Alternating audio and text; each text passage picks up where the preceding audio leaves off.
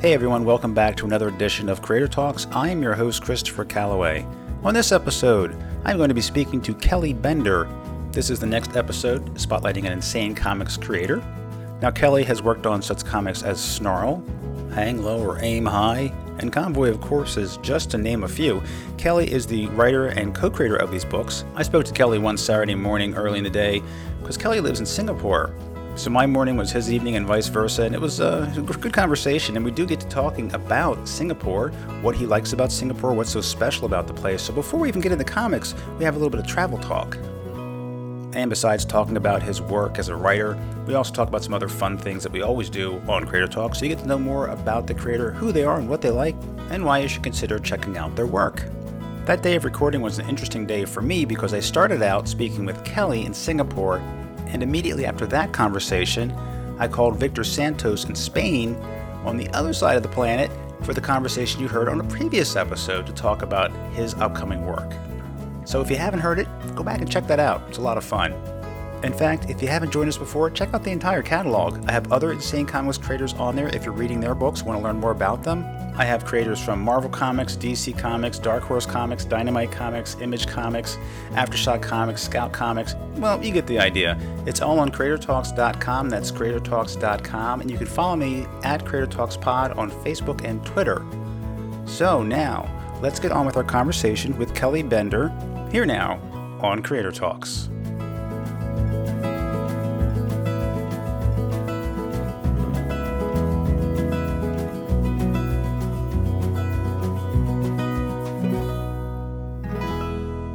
Kelly Bender is the author and co-creator of several insane comics, such as Snarl, a 40-page standalone story, Hang Low or Aim High, Convoy of Corpses, Knights Templar, Death Rattler, just to name a few.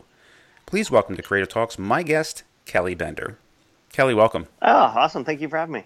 Great for you to be here, and this is my first time calling Singapore, and you're just putting the kids down. Mine are just getting up.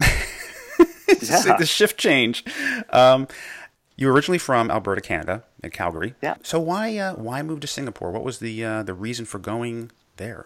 Yeah, it was the wife's job. So yeah, I mean, they don't send comic book writers anywhere, obviously. So I mean, people ask me like, how'd you become a comic book writer? And I'm like the same way everybody else did. I was a stay-at-home dad. And yeah, so I was a stay-at-home dad. My wife had opportunity to move to the Australian office. And we've always loved Australia. My wife and I actually traveled Australia for quite a bit, a long time ago, about 10 years ago. And so my wife put her name in the hat, and then her company's like, wait a minute, you've turned down every other relocation in the world. And then we're like, okay, well, you're in. And then we're like, okay, awesome. So yeah. So, and then it turned out the Australian office didn't work out. And they're like, okay, well, it's going to Singapore. And I'm like, okay, where's that? And she's like, Asia. And I'm like, I barely speak English. I don't know how I'm going to survive in Asia. And little did I know, it's actually an English-speaking country.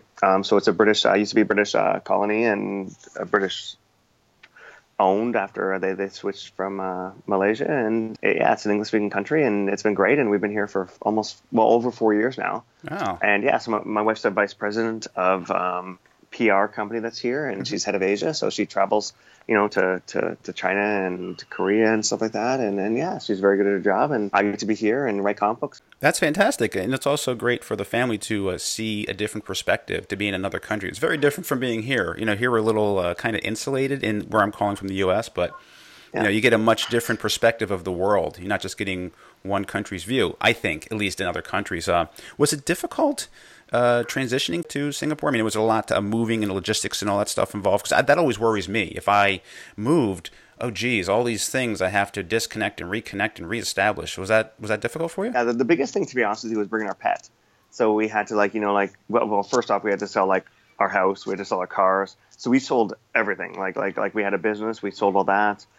So we have no equity in Canada whatsoever. So we're basically Singaporean free agents right now. So we're living here, and we're only paying Singapore taxes and not Canadian taxes anymore. But yeah, so the biggest thing was, just determining, bring our cat. So we had to do the shots and this and that, and she had to be in quarantine once we arrived. And then once you get here, it's just figuring out, number one, how's the system, like the train system, the bus system, like, how do you get to work, how do you get to this and that, and also the groceries, like can I make the food I used to make, and because there's not a lot of stuff here that's the same, right? Like there's no Walmart here, there's no, stuff like that. So that's a little bit, and then once you figure out how it works, you get going and you fly with it, and there's actually better things here that I would like to bring back to North America, such as like, example, there's these hawker stalls, and so a hawker stall is that a small little stall where they make food, and so it's like a food court, but it's not a food court, if that makes sense. And so, but each stall makes different dishes. So one will be like a Thai stall, and one will be a Vietnamese stall. One will be like a, Singaporean. One will sell chicken rice. One will be like a Western stall, where they'll try and do, and I say try, they'll try and do, like chicken and mashed potatoes and stuff like that. But you get your food there, and it's very reasonable. And then the other stall will be a dessert stall. Another stall will be straight beverages. Another stall will be fruits. And so it's really neat that way. And I'll take that over any food court anywhere. Because it's absolutely brilliant. And the funny thing is, like, there'll be like 4 or 5 chicken rice. Chicken rice is brilliant. It's exactly what it is. It's chicken and rice. The difference is that the rice is cooked in chicken fat, and so it's actually very sweet. And the chicken is so moist, and yeah, it's a delicacy, and it's even Anthony Bourdain, the famous chef, has come to Singapore and rated.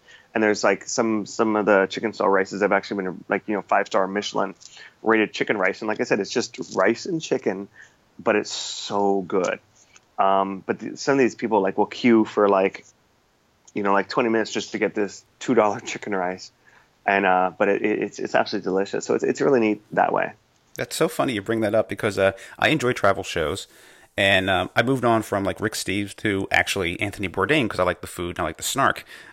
So he's been there. That's really cool. So I'll ask you now to share with me some things about Singapore that's so unique and special to you, which you've just shared one of them, and why it should be on someone's list of places to see before they die, or less morbid, on their bucket list. I mean, what's the big draw at Singapore besides those wonderful food kiosks they have there? I mean, the thing about Singapore is that we lovingly refer to it as Disneyland Asia. Because it's not really Asia, like it's a great gateway, and that's what makes Singapore so great, is that it is a gateway to Asia. Like it's Asia, it deals with the Asian market, but it is English speaking. It's very safe. Like it's extremely safe. Like I can literally go to a hawker stall with my laptop, have my laptop on a table, walk over to the beer stall, grab a beer, come back, and my laptop will still be there. Oh wow! It literally is insane how safe it is. It's just ridiculous. We make a joke. So I mean, there's still stuff that happens here. It just doesn't make the paper and this and that. But so the joke I have is that, so the first week we were in Singapore, one of the headlines of the newspaper, and I swear to God, this is what it said: IKEA cart missing, presumed stolen.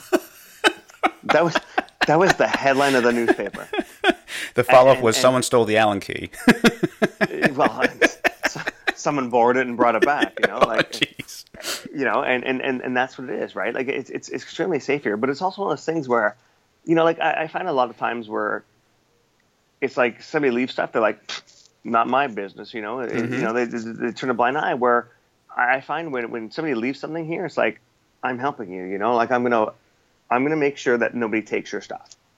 Where a lot of times we just turn a blind eye and we're like, no, not my problem, and we're here. It is like like I have to remind myself that Singapore is basically the size of Manhattan. Like that's the geographic shape and size of Singapore, is that it's the size of Manhattan, even though there's 5 million people here. But it's there, but it's safe, and I mean, there's so much CCTV cameras and this and that I mean, that's probably why a lot of stuff doesn't happen, but. It's also one of those things where we look after each other, like if there's a kid at the park, somebody will see, are you okay? And it's not a bad thing. And I'm sure there's bad people here, but we make sure that things are okay. Mm-hmm. And I think that's the difference. And I mean, I love the fact that I can buy a beer, walk down the street and drink that beer. My wife will get a haircut in the mall, and she'll buy a glass of wine, take it to get a haircut, and drink it on her way, by the way, in the mall. No kidding. Get a haircut, drink the wine while she's having her haircut, not finish the wine, go shopping while holding the wine, and go in the stores, and it's fine, and it's Asia. Like it's one of those things where it's like, yeah, that's cool. Like we always have roadies, so we'll go play softball or go to the bar, and then we'll get roadies to go to the next bar. A roadie is a beer you drink in the cab on the way to the next bar because you're allowed to. Oh, it is Disneyland. Well, that's Asia though. Like you're allowed to do that in Asia. Like you can go to Thailand, Laos, Cambodia, Vietnam, and for $10 American, you can get a scooter and a helmet and just go. And no license, nothing, and just go. And I always tell people like when we talk about, like you were saying, like the perspective and this and that. I always tell people I love Vietnam. Vietnam's one of my favorite countries in the world, and I've never met more humbler, nicer people.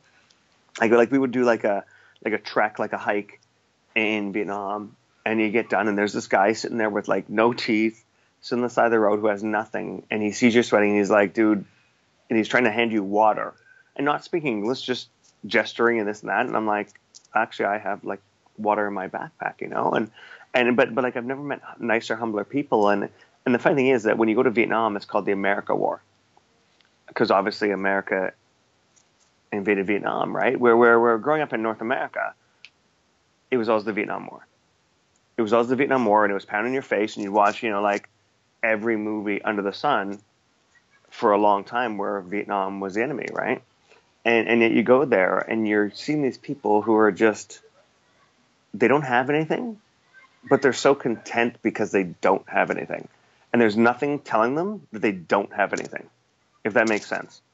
Like there's no commercials, there's no advertising, there's no, like nothing saying you got to buy this. And they're like, they don't have that. And they're like, I'm happy and I'm content and I'm happy where I'm living. I'm happy what I'm doing. And it's just absolutely like we've been to Vietnam, God, 4 times in almost 4 years. And just because we love it, like it's absolutely just an amazing place. And so is Cambodia, so is Laos, so is Thailand, Malaysia. Japan's amazing. Like every country we've been to has just been more amazing than the next, and amazing human beings. And then that's the best way to call them, is just human beings who are just happy and loving the world. I'm jealous. I'm envious of you. And, people sometimes probably wonder, geez, why can't it be that way here? Well, this is ingrained in their culture. This goes back thousands of years of just the way humans see each other and the way they see their place in the world and the way they conduct themselves. It's the Asian culture, the Eastern, because I've studied a bit of it, just for fun and pleasure about Buddhism and so forth, and just the mentality of the Asian culture. It's totally different from out here in the West. And that's why it is the way it is. That's why you can trust people. I mean, the closest corollary I've seen to that is I'm in Starbucks and someone says, oh, excuse me, I have to run outside. Would you watch my laptop? And they don't know me. I'm like, sure. That's the closest I've seen to that much trust, Yeah. Well, and here it's just there. Like it really is. It's just, I don't know. And the thing is, like, you have to remind yourself that I'm surrounded by more Muslims than the entire Middle East. Like there's more Muslims in Asia than there is anywhere else in the world, and nicer people you're not going to meet, like just humble people, non-judging, just they don't throw it in your face, they just talk to you, like if you're sitting there and you're like, you look lost even though I live here, even today, like I'm like, yeah, like we went to a different part of Singapore today that we hadn't been to, and yeah, we look lost and we look like tourists, obviously, but we're not tourists, and they're like, hey, do you need help? Where are you going to go? And I'm like, oh, yeah, we're going to the school. He's like, oh, yeah, I went there, just go up this block and there. And I'm like, thank you so much, and 100% clear Muslim, like, and just, and whether he was or whether he wasn't, it's just nice, humble people. And I just wish that could be changed. I wish the stereotypes could be changed. And I think people need to just travel more. I really wish that there's a law that once you graduate high school, go away and travel for a year, come back, and then bring that knowledge to where you're living. Absolutely. No, I agree. My daughter, she's out of college now. She went for photography, and she's thinking about traveling if funding permits, and I encourage it. I mean, before she gets locked down with a full-time job and a family and everything, if she chooses to do that, I mean, she should definitely see the world. And she has seen quite a bit on her own. Like, she's gone to Europe and she's gone to the Caribbean. She hasn't been to the Far East, and I would love to get there someday. But I encourage that because it does change your perspective and your outlook on things. You don't have such a narrow view of not just the culture and your environment, but the people in it and how things get done. We tend to get a little too narrow-minded and exclusionary after a while and complacent, and you definitely have to keep an open mind and see and absorb as much as you can from other people and places. And it will change the way you see the world and behave when you expose yourself to more of these things. It does break down some of those biases and preconceived notions that you're just having a lot of the information just being fed to you secondhand from somebody else, or being seen through the lens or an article, just a very small slice of a place. I agree. Yeah, the more you see, the smaller the world gets, and you realize that we're just one people. Yeah, I agree. That's right. Well, thanks so much for talking about Singapore, because I really wanted to hear more about that. And I want to talk about your books, too. In all fairness, I rattled off an impressive list, but it was an incomplete list. And that was just some of the books that have been published now through Insane Comics. How did you manage to connect with Insane? I mean, did you go through a submission process, sending things to them, or did you actually meet the founder and CEO, James C. Munch? Yeah, no, I haven't met James at all except through internet. In fact, like a lot of the people, even the people I work with, I haven't met in person. Just because living in Singapore, a lot of it's through social media, Facebook, Twitter, email, stuff like that. So yeah, I was picked up by Eterna. I was picked up by Marcosia, Emerald Star Comics. I was with those guys, and then I had other books and other projects. I ended up seeing Insane Comics just on Facebook, just seeing how active they were and what they were doing and the amount of cons they were doing, and I ended up through a submission process saying, hey, I have this book, Hang Low I'm High. It's a one shot. Would you consider it? And then that book was long done. Like, it was long done. I was picked up by a publisher, but that publisher, it wasn't right for the book. In fact, there was almost a legal battle involved with the publisher. I'm not going to mention that publisher's name just because they don't deserve any credit of anything, even negative, if you will.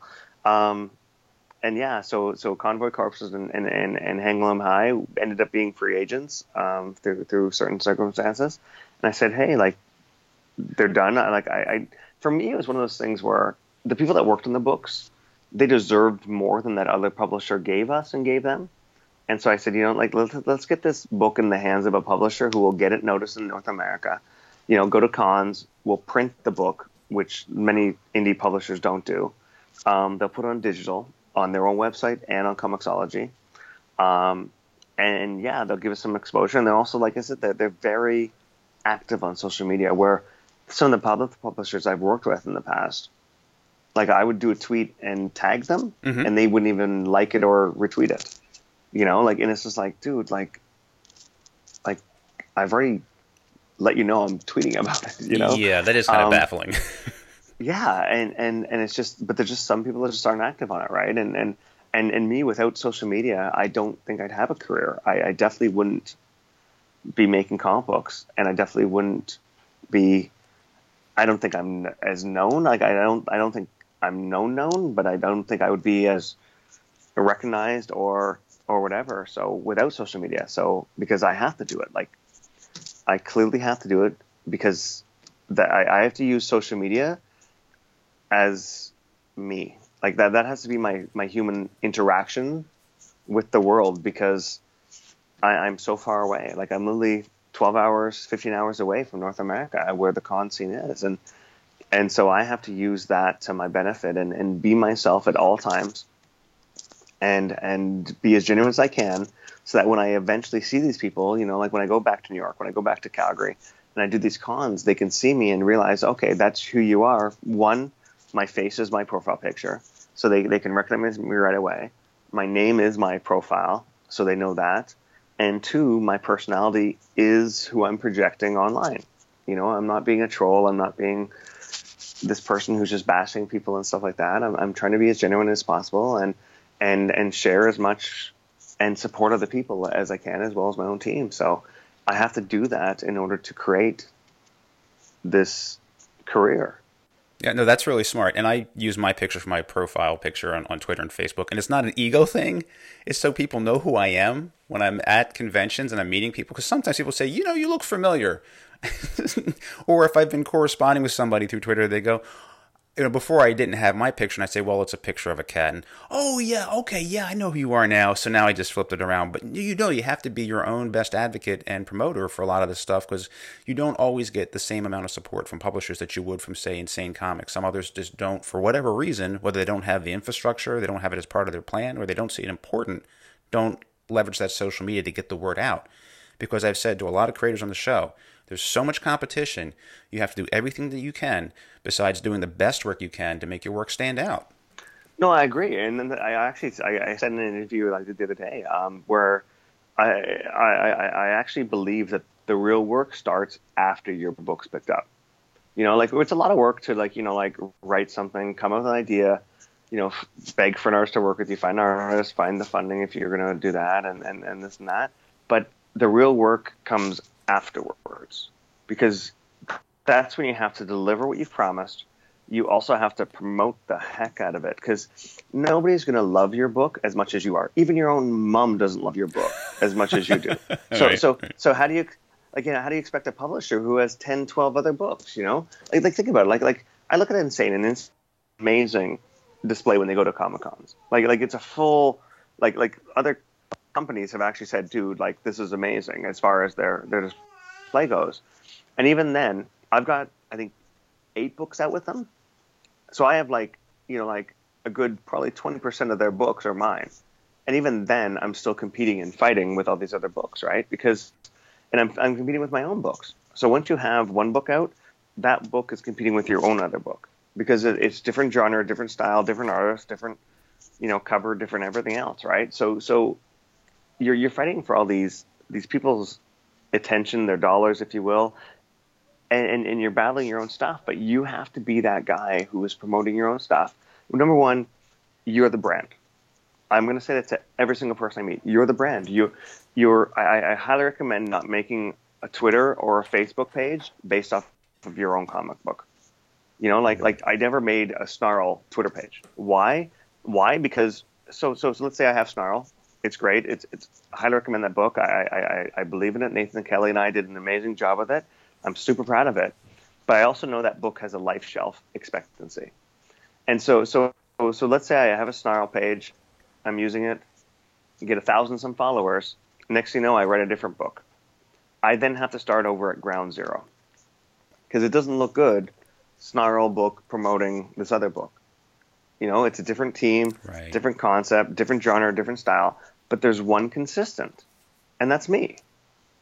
So at the end of the day, I knew I was the brand. So I just say, okay, yes, I'm Kelly Bender 17 on Twitter, and that's who I am, and I'm going to promote all my different books. And I'm also going to promote me as a human being, as a person.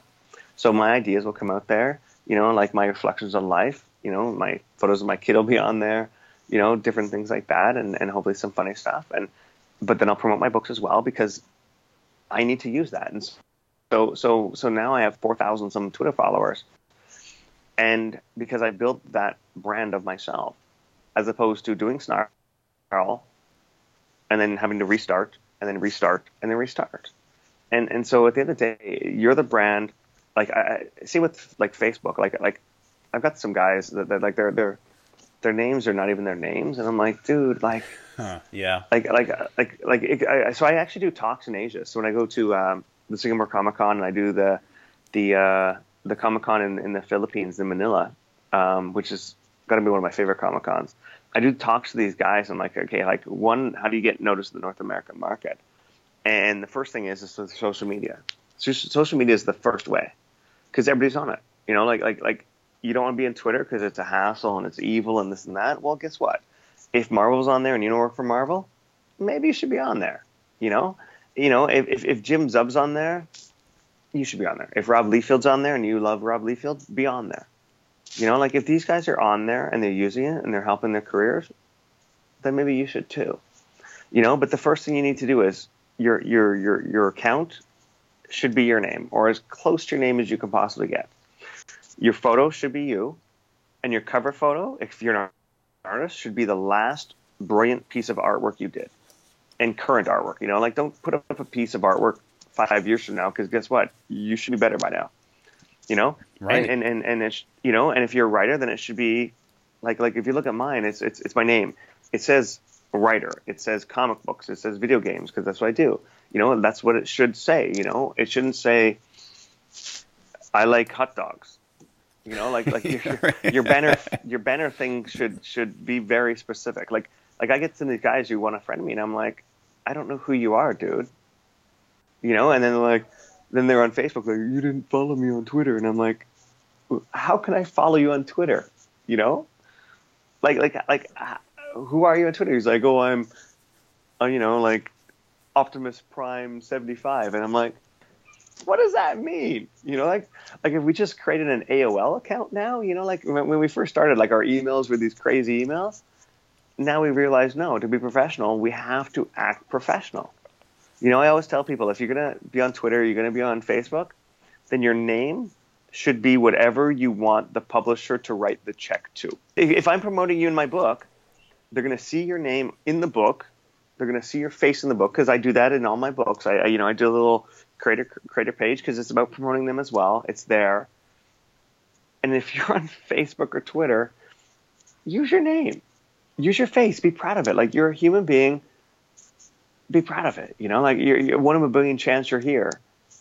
Do it, because that when I go to a con, I can actually see you, and I can recognize you as my friend, even though, you know, we are friends on Facebook. But I need to be able to recognize you and know who you are as a human being. And it makes such a difference. It really does. Like for a while there, I was using the 6 degrees of separation for Facebook friends, because I would get these Facebook requests. And I remember getting this one. And we might be going off topic here, but I remember getting this one Facebook.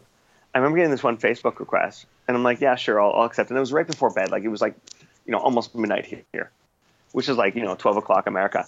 And so I accepted the thing, put my phone on airplane mode, went to bed, woke up the next day, and I had like 20 messages from this guy who just Facebook friended me. And it's like, his first message was, hi. Hello. Are you there? How's it going? You know, and this went on. And then eventually it's like, well, you don't care about us? You don't care about the little guy? And like the guy just went, like, and then it started going crazy. And I'm like, unfriend. And I'm like, no, take me back. Like, so take me back the 8 hours before I went to bed. And imagine if I said hi to this guy. And imagine if I started talking to this guy and started, you know, giving advice, this and that. And then realized afterwards how much time I would have wasted on this person, because they obviously just went crazy. And it's just like, just be yourself, like, you know, be yourself and be you. And so I was using the 6 degrees of separation, which was, if you weren't, first off, you had to be a friend of Matt Hawkins, Jim Zub, Dirk Manning, Pat Shand. And if you weren't a friend of those 4, then you had to have at least 4 other common people that I'm friends with. And the reason being is because I know those first 4 would have vetted you a long time ago. You know what I mean? Like those guys won't put up with nothing, you know? Like if you're going to like do this stuff, they're dropping you right away, right? And so for a while there, I was doing that. Now I'm a little bit, okay, let me give you a shot, you know? But yeah, for a while there, like especially after that one guy, I was like, dude, like I got to figure this out. And so yeah, like I messaged all those guys. I'm like, oh, this friend passed the bar because they're friends with, you know, Jim Zub and or, you know, Pat Shand and stuff like that. And it's like, they're like, oh, cool, that's nice you're doing that. And I'm like, wow, like, you know, like, but it's sad I have to do that. But then some people just, they're not professional in that way, you know? Like it's just like they come to you like what's the secret? It's like there's no secret. First of all, if there was, you're not going to tell them the secret because you earned it.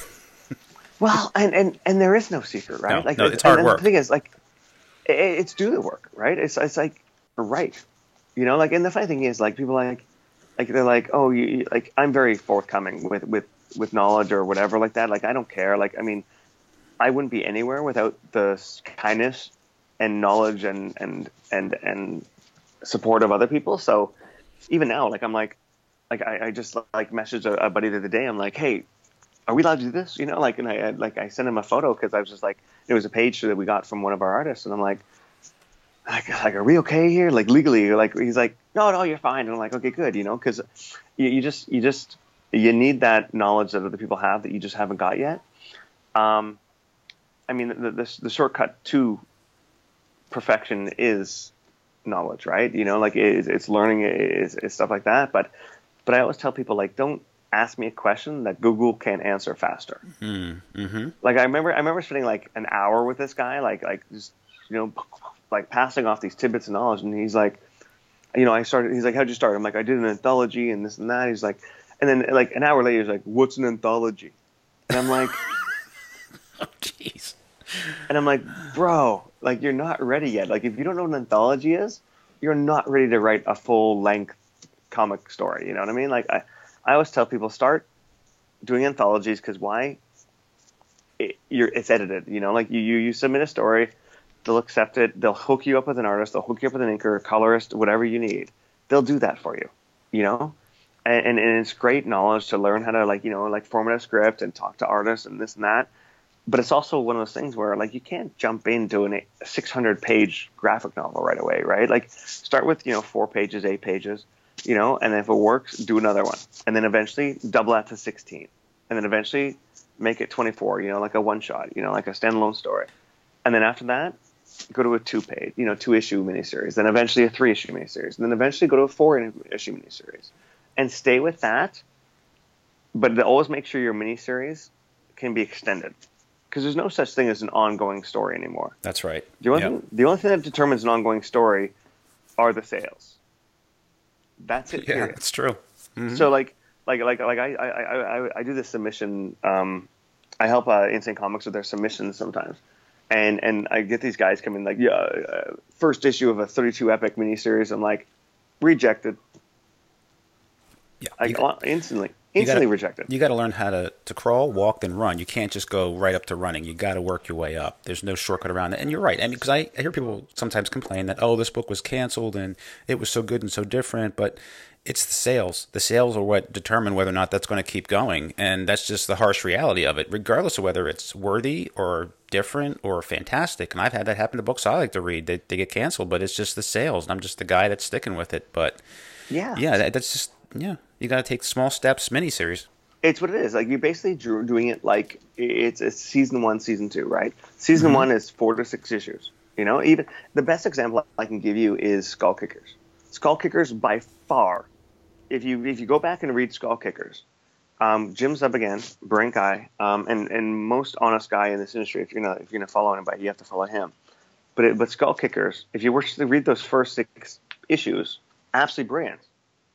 But then you start reading 7, 8, 9, 10, and you realize, he didn't really plan for more than 6 issues, because it was the sales that kept it going. Because the next it was like a one shot, another one shot, a third one shot, like a early tales story, and then eventually it's like, okay, now we can tell more stories, right? And then they started going into more stories, but you could tell right away, like they planned the 6 issues.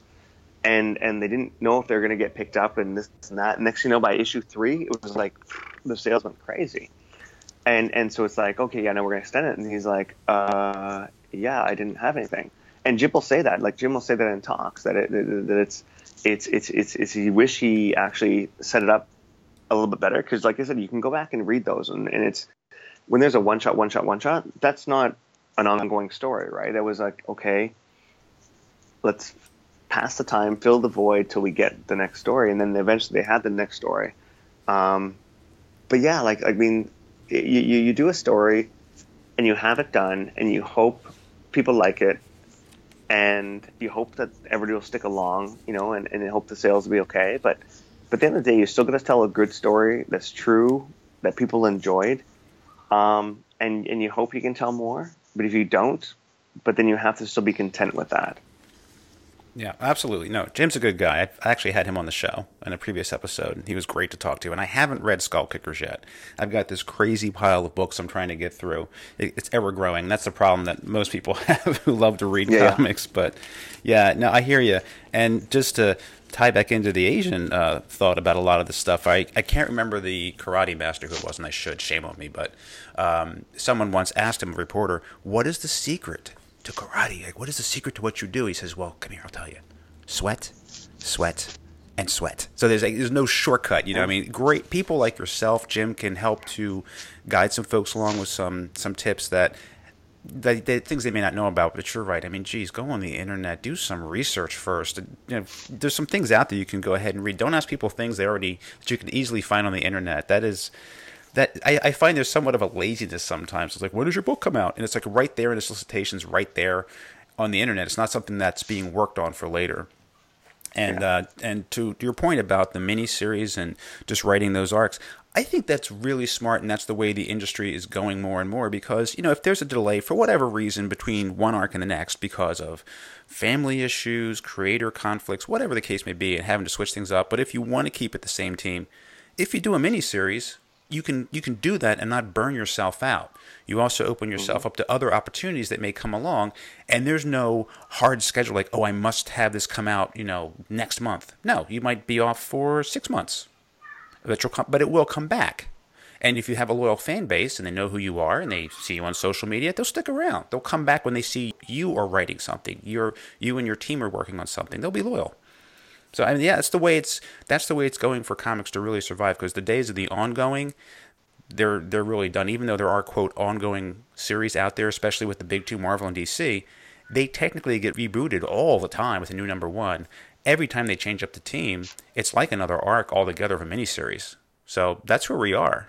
Yeah, I agree, and then but luckily, like some guys on Image, like East of West and Morning Glories and stuff like that, or Sega, like they get to be ongoing because it's quality, it's there, it has a fan base, but it's already a pre-established fan base because of these guys who have been out there and done that. Same with Chew, like Chew is a great series, who I would actually say we're not as known as everybody else. But they just told a great story, and it was brilliant, and a great combination of amazing art and amazing concept and story, and they were able to tell their story. But most, it's slow coming, and life happens, and things happen, and you're looking at, in indie comics, you're looking at probably 3 to 4 months for one issue, before you're doing it full time, right? Mm-hmm. So 3 to 4 months. I always tell my guys, give me 1 page a week. The artist give me 1 page. Inker, next week, he's on page 2, you're on page 1. And then the color, same thing, and that sets us up for a time frame, which is 4 to 5 months for one issue, which is okay for indie comics, and even then delays and life will happen, and there'll be slow sales and people are like, oh, well, should we finish it?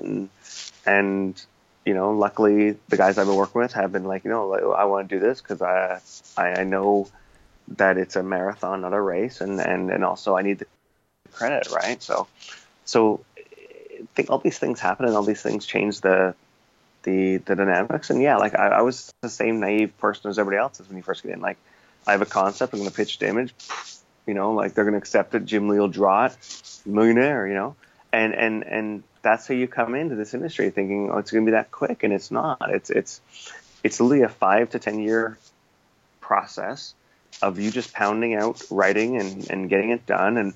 And to this day, like I have 32 issues out with 8 different series, and I've still probably done more free or garbage work or work that I've done that I've written and didn't make the cut than I have published work. Just because you have to do all that work to get where you're going. But what you have had published, though, just the breadth of the books, there's a lot of diversity there just in terms of the story, the genre. Convoy of Corpses, I actually just read that this morning, and I really enjoyed that. I think, was that one of your first ones that you did? That was actually the first full-length comic book I ever wrote. Yeah. After anthology stories, yeah. So thank you. And that was set in war-torn Afghanistan with some of the troops escorting BBC reporters through a very dangerous area to the next city for a story that they were doing. And it was really, I mean, a very engaging story. Great. Also just read Hang Low or Aim High, a Western.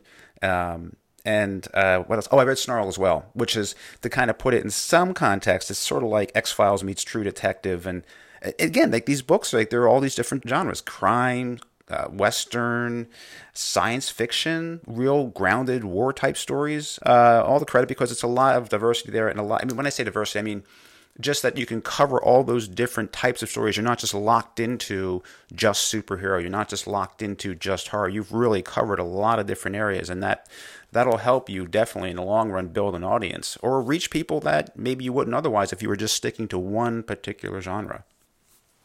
Well, thank you. Yeah, a lot of them, like it was like, I mean, Comic Book Corpses came from me watching on BBC news, like not a documentary, but it was like a news clip on this highway, and I was like, it just blew my mind, and I started doing research, and I'm like realizing, like, it's for me, like, yeah, I always describe that comic book as Black Hawk Down, but on a highway, because like the intensity is there, where you're stuck in this area, your enemies all around you, but you can't get out because you're stuck on this highway. Like the second you go off the highway, that's where the dangers happen, and it was just brilliant. And so, Hang Low Aim High was from, a lot of it comes from me meeting an artist, finding out what they want to draw, and then seeing if I can develop a story in that genre, in that style, and is it a unique character-based story for me. And so with Hang Low Aim High, that was with Chris Soddy, who I did Restitution, another Western, and him and I are doing another comic book, which is a Western called Blood Redemption, which is hopefully going to be done this year. And yeah, like he just loves drawing Western, and he inspires me. So, I mean, his art inspires me, so I just want to write these stories. Snarl was me and Nathan Kelly, where we want to tell this story, and we didn't want it to be, yeah, I always say it's True Detective season 2 how it should have been. Yes. Thank you. And not saying that, like, you know, it's I'm there or whatever like that, but it was like, to me, that's what inspired it, you know, like it's a detective story, and it's trying to solve a murder when all the evidence points to the supernatural, but we realize there's no such thing as the supernatural. So how do you solve a crime when all the evidence points there, and you have to base it off of real life stuff?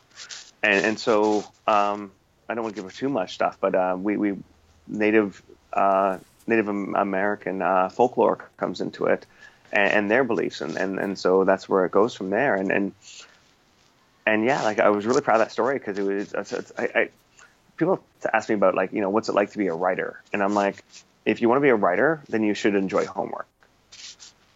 Because being a writer is a lot of research. It's a lot of looking up things that you don't know and learning about it and talking about it like you do know it. And that was Comic Book Corpses. It was putting myself in the Afghanistan area without ever being there, without, you know, knowing what trucks they drive, what armor they wear, and you know, like what kind of boots, helmets, you know, everything. You know, like all everything, like everything on that road, I had to know. Point A to point B, every town, every area, every danger.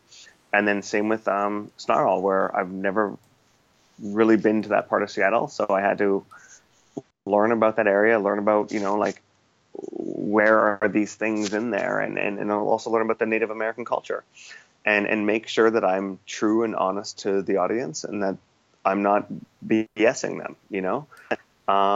And same with Yakuza. When I did the Yakuza 893, which I love Yakuza, but I had to know about that culture. I had to know about that part of Japan, even though I've been to Japan.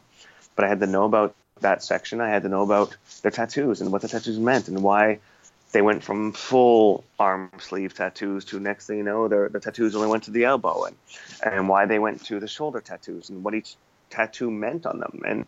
And it all means something, because if I couldn't ever write a book and somebody come back and say that was BS.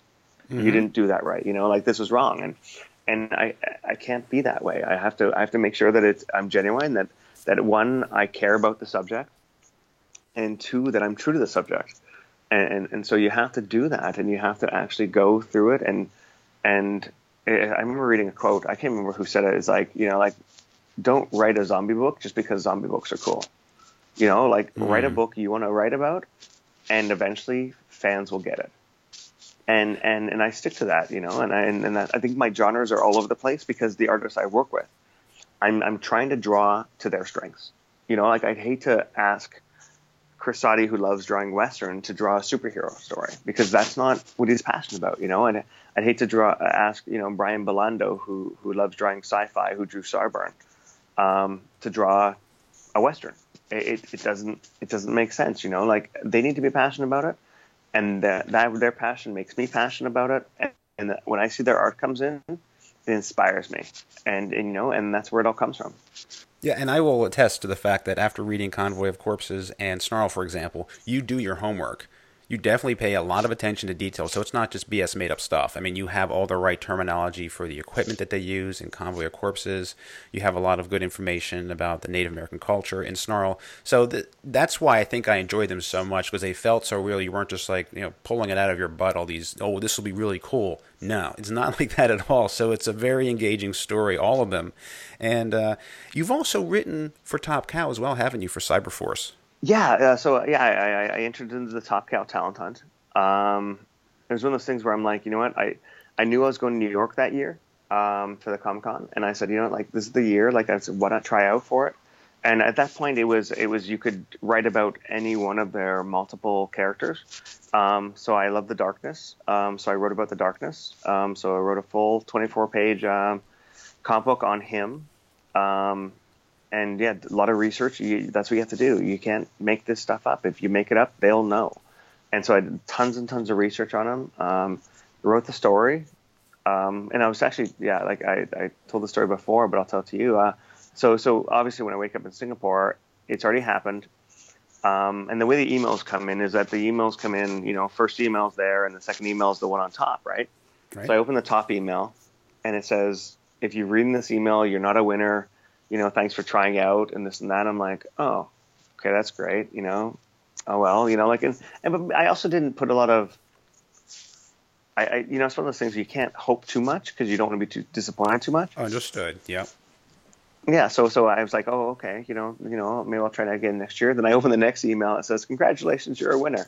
And I'm like, oh, and it was a little like low to high like that. And, But that's the industry though. The industry is exact like that. Like the ebbs and flows of this industry are, you'll get one review and you'll get a negative tweet, and it's just like, oh, but yeah, no, it was great. And so I had an opportunity, and so I went from writing the Darkness to they asked me to write a Cyberforce story, and I chose Aphrodite. Wrote an Aphrodite story, and it was great being on that side because it was one of the first times that you're really, really being edited. In the indie comic scene. I didn't edit the first bunch of books, right? And eventually I realized I had to, just because after a while you're just so engrossed in it that you just miss so many little things, right? And so I ended up starting work with an editor who was just a friend, and it just and so that. But yeah, working on Top Cow was just it was another level. It really was. At that point, you realize, okay, this is what it's like. It's like going from the minor leagues to the pros. Next thing you're like, oh, okay, I gotta, do this drill, that drill. Okay, now I gotta wear a suit to dinner. And on the plane, where in the minors you're just going on a bus and you're just wearing a t-shirt, right? And so it was neat that way to see that side of it. And especially the edits they gave me they were right. But yeah, that story, I'm proud of it, and if people like it, it's because they edited it. Because it definitely is. It's there what the first story I did, but I had to change a lot, and I was right, and they were right for changing it. So yeah, it was a great experience. Glad to have that on my resume, and great to meet Matt in New York when I was down there, Matt Hawkins, and he spent a lot of time with me, and he actually looked at a bunch of my books that I pitched him, and he took a lot of time and gave me a lot of advice on them, which I was able to bring and improve the books. So that was great. And there's other stuff on your resume as well. I mean, you don't just work on comics. Tell us about some of your other work. Yeah, so I did a movie adaptation for an indie film which is the Restitution. I've also done some video game writing for a small little firm here in Singapore, and some other stuff. So yeah, it's been great making money and experiencing and learning off of writing, and I love doing it. And I want to do it as a profession, and hopefully I'm good at it enough and people like it enough that I can do it. I have some questions for you that are just kind of fun questions I asked all the guests. For rest and relaxation, peace and relaxation, what do you like to do when you're not writing? Yeah, my favorite thing in the world is sitting on my patio. It's Singapore, so it's like 28 degrees. I'm not sure what that is to you guys. It's probably like 70 some. Yeah, like it's even at 11 o'clock at night, it's still 28 degrees. Oh, wow. And I get to sit out here. I'll have my iPad, watch. I love watching reality shows because it's just garbage TV, but I love it. Like I love Survivor, I love Big Brother. I watch The Bachelor. I'm a huge Bachelor Nation guy. I watch those shows because it just mind numbs me and it's just entertainment.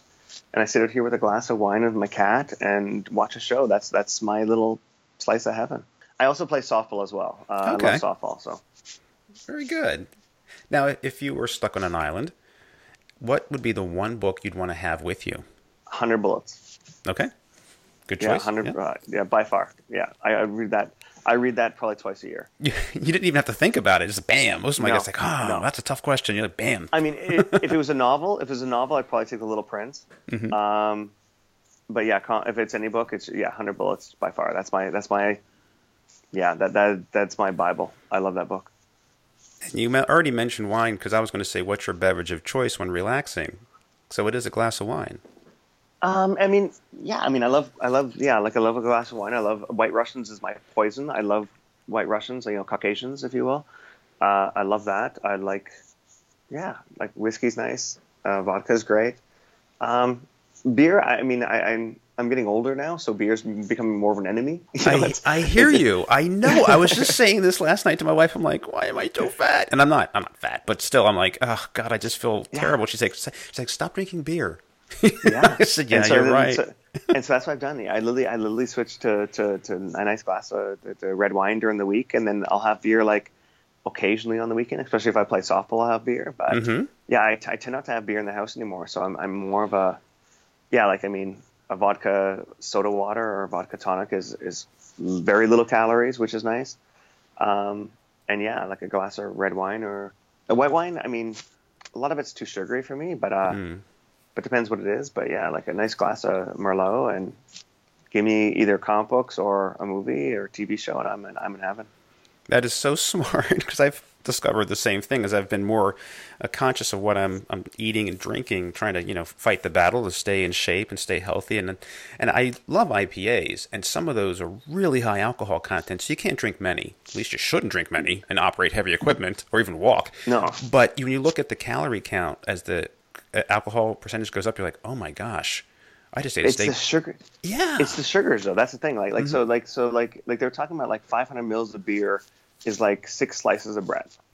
Oh. And so you wouldn't ever like. I mean, a lot of us are cutting out bread. Like especially white bread, right? We're cutting out that, and so I mean, don't get me wrong. I mean, it's hard here because like it's every day. Like it's like you're on vacation, right? Because like you got to pool at your apartment building where you live, and it's like Singapore is basically 25 to 30 degrees every day, year round, every day. I mean, it rains here. Yeah. And when it rains, it's like that crazy like Survivor rain, like where it's like it's like somebody turned on the shower. Like it's crazy rain.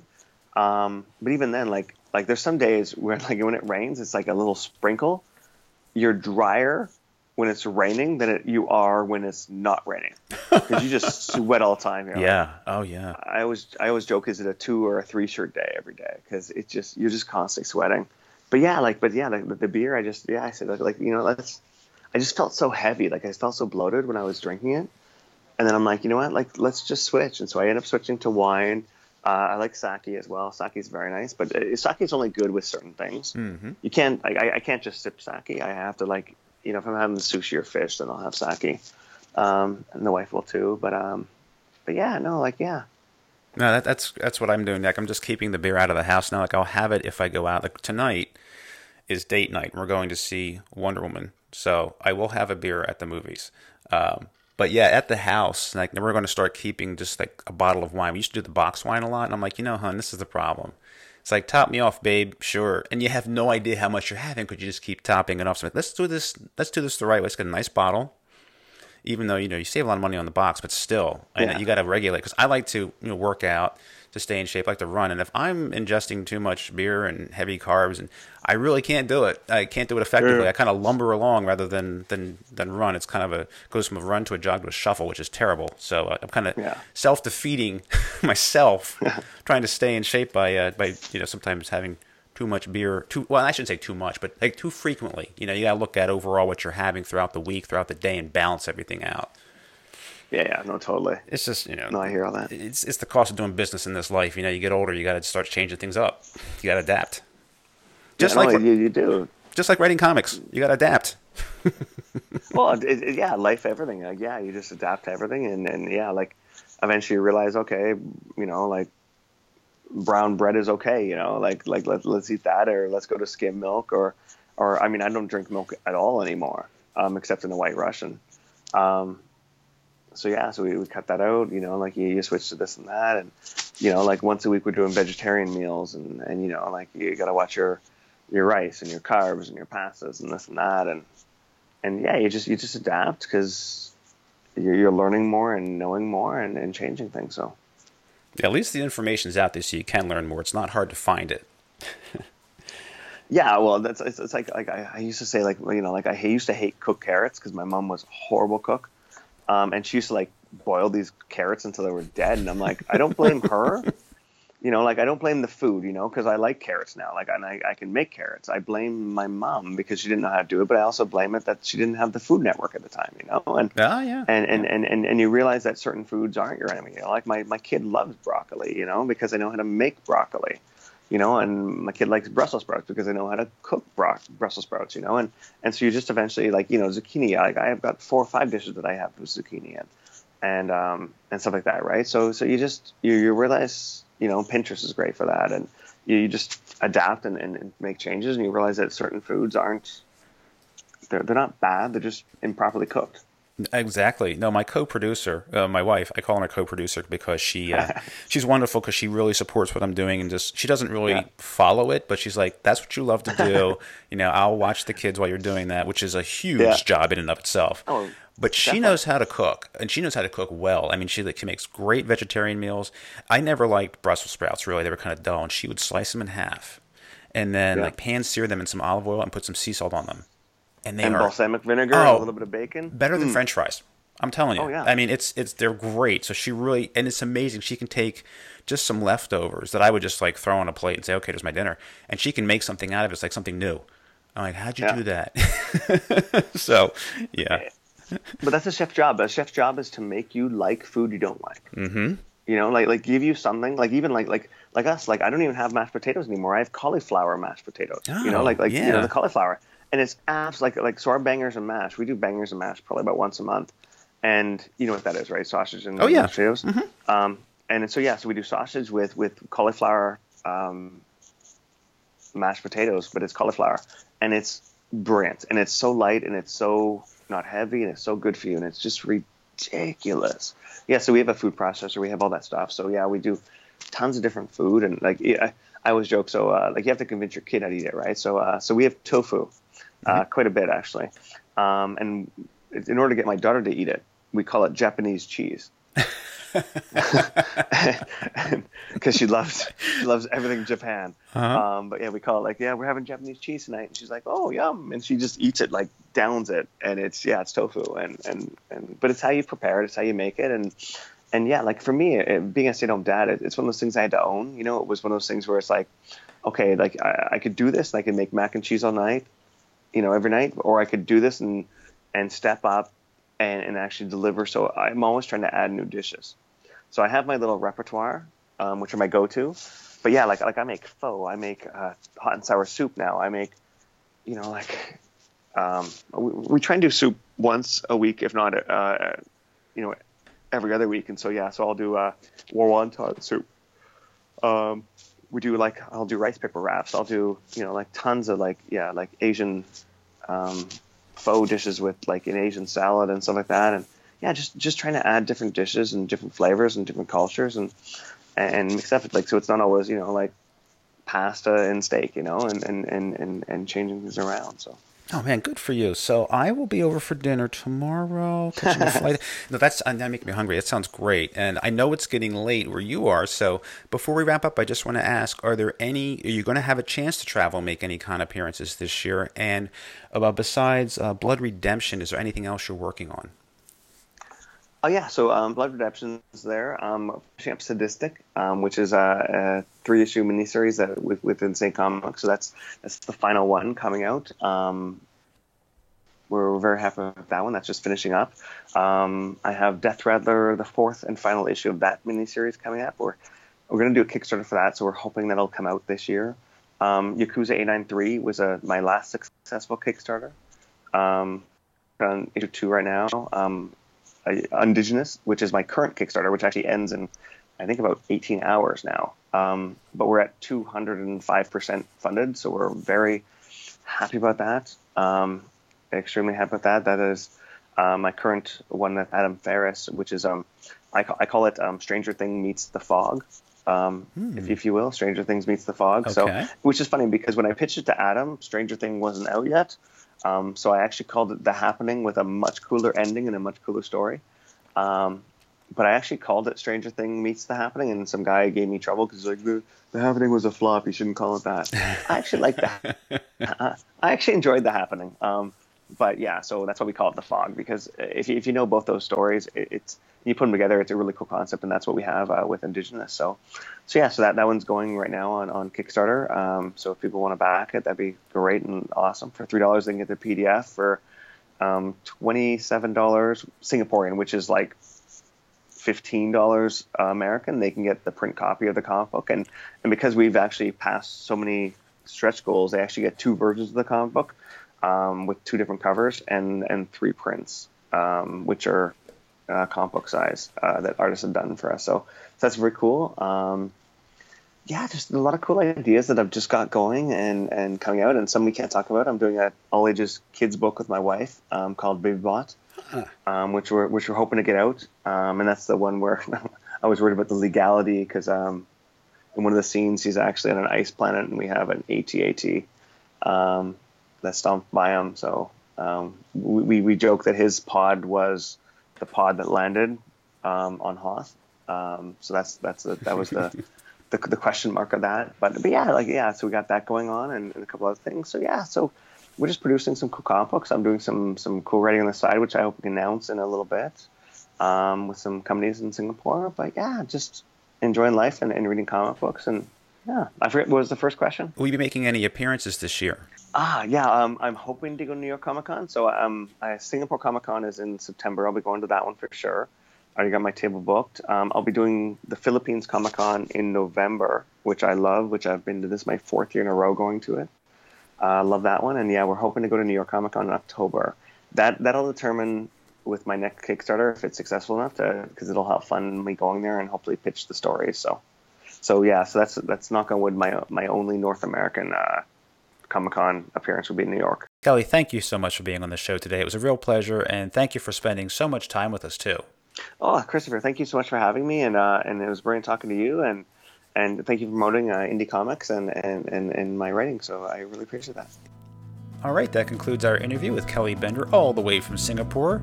We got into talk about comics, Singapore, food. This is not the food channel, but we talked about food, and how to properly promote yourself using social media. I thought there were some really great tips in that interview, and I hope you found them helpful too. What did you think? Let me know. You can let me know through social media, @CreatorTalksPod. That's @CreatorTalksPod on Facebook and Twitter. And yes, that's my mug on the profile picture on Facebook and Twitter, so you know who I am. So when you run into me at a con, you can say hi, tell me what you think about the show. Also, if you want to email me, @CreatorTalks.com. That's @CreatorTalks.com. Constructive criticism, feedback, and suggestions are always welcome for the show. And so you don't miss a single episode of the show, you can subscribe through iTunes, Google Play, Stitcher, or your favorite app. Also, you can rate the show and write a review, much appreciated as always, on iTunes and on Stitcher. Tell your friends, share, spread the word of Creator Talks, because with your help, I can reach more people with these great interviews so they can learn more about the creators behind the comic books that they love. Well, I'm getting ready to head off to Charlotte, North Carolina for the Heroes Con, my first Heroes Con. I'll be reporting from the field, so be sure to follow on Twitter and Facebook at Creator Talks Pod for updates and maybe some special podcasts related to Charlotte Comic Con. And when I return, I'll be returning to one episode per week on Thursdays, but the quality will not be lessened, and I will try to have more guests on the show so I have more panel-type interviews. All right, that's it for now. I gotta pack. For Creator Talks, I'm Christopher Calloway. Until next time.